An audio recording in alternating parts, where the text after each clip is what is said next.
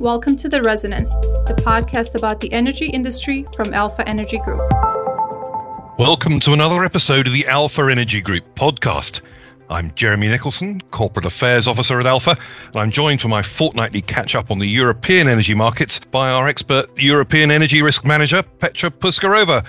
Petra, let's start with carbon, as we seem to do a lot these days. Separate markets in the UK and the EU, but some interesting developments there, and the prices are remaining strong, I understand. Yes, Jeremy, prices are remaining strong. UK market has been just launched 2 weeks ago, so we are still observing some high volatility and supported prices. We do expect that we will need to wait for another few weeks or maybe even few months to see the market settle properly and to see what the correlation between the UK and European market will be.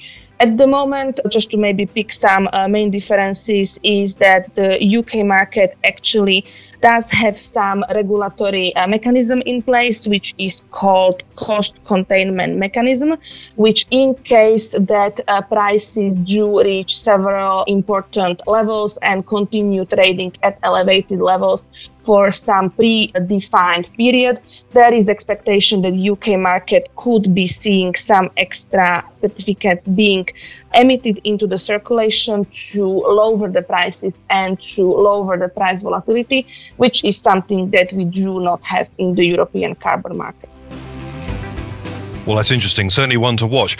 And sometimes the markets can be affected by holidays, bank holidays we've had recently and so on. Does that have an impact on trading and the amount of liquidity out there? The trading activity and traded volumes were thinner across the past 2 weeks. There were several bank holidays and public holidays across Europe and in the UK. Of course, the market has also been a little bit more volatile last week around expiry. So we are expecting potentially market prices settling down into this week. Right, and of course it's not just the inherent market trading volumes that are volatile, it's the natural generation from wind and solar.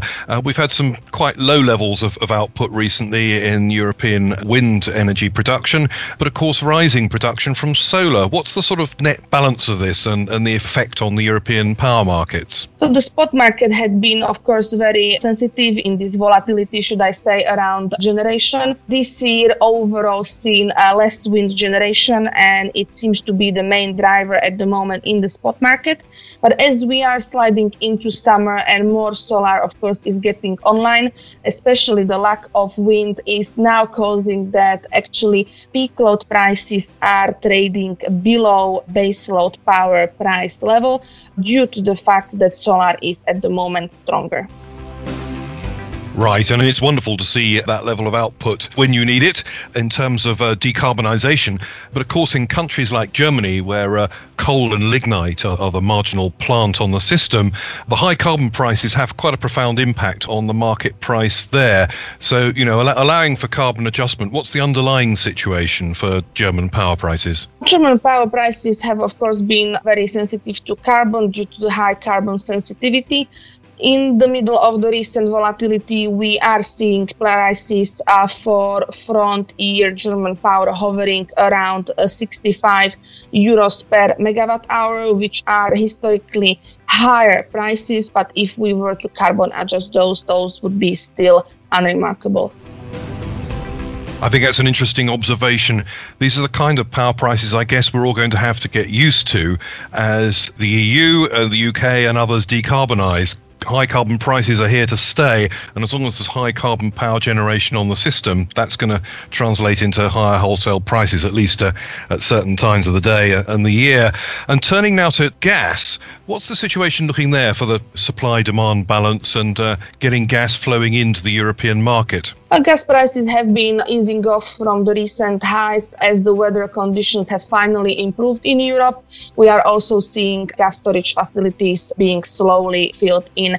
What has been interesting or important over past week was the maybe to some extent surprising decision of Russia's Gazprom not to book any extra capacity for transit via Ukraine for next month, which is a slightly different situation following last month month's decision to book this 15 MCM extra capacity. Of course, this decision caused some additional volatility in the gas market, but on the other hand, we do believe that this decision potentially could be a little bit political to further underline the need to complete Nord Stream 2 as soon as possible this year.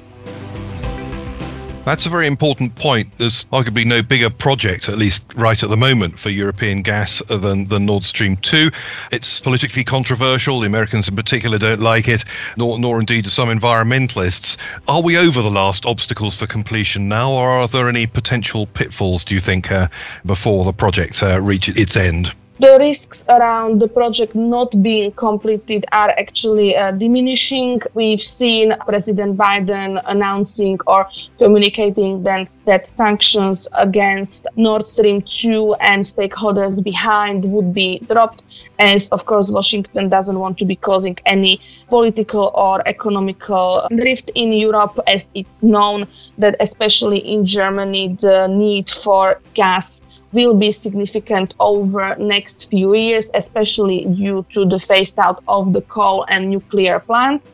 And again, just to mention situation around Germany, we know that there are several kilometers of the remaining strip of this pipeline to be completed.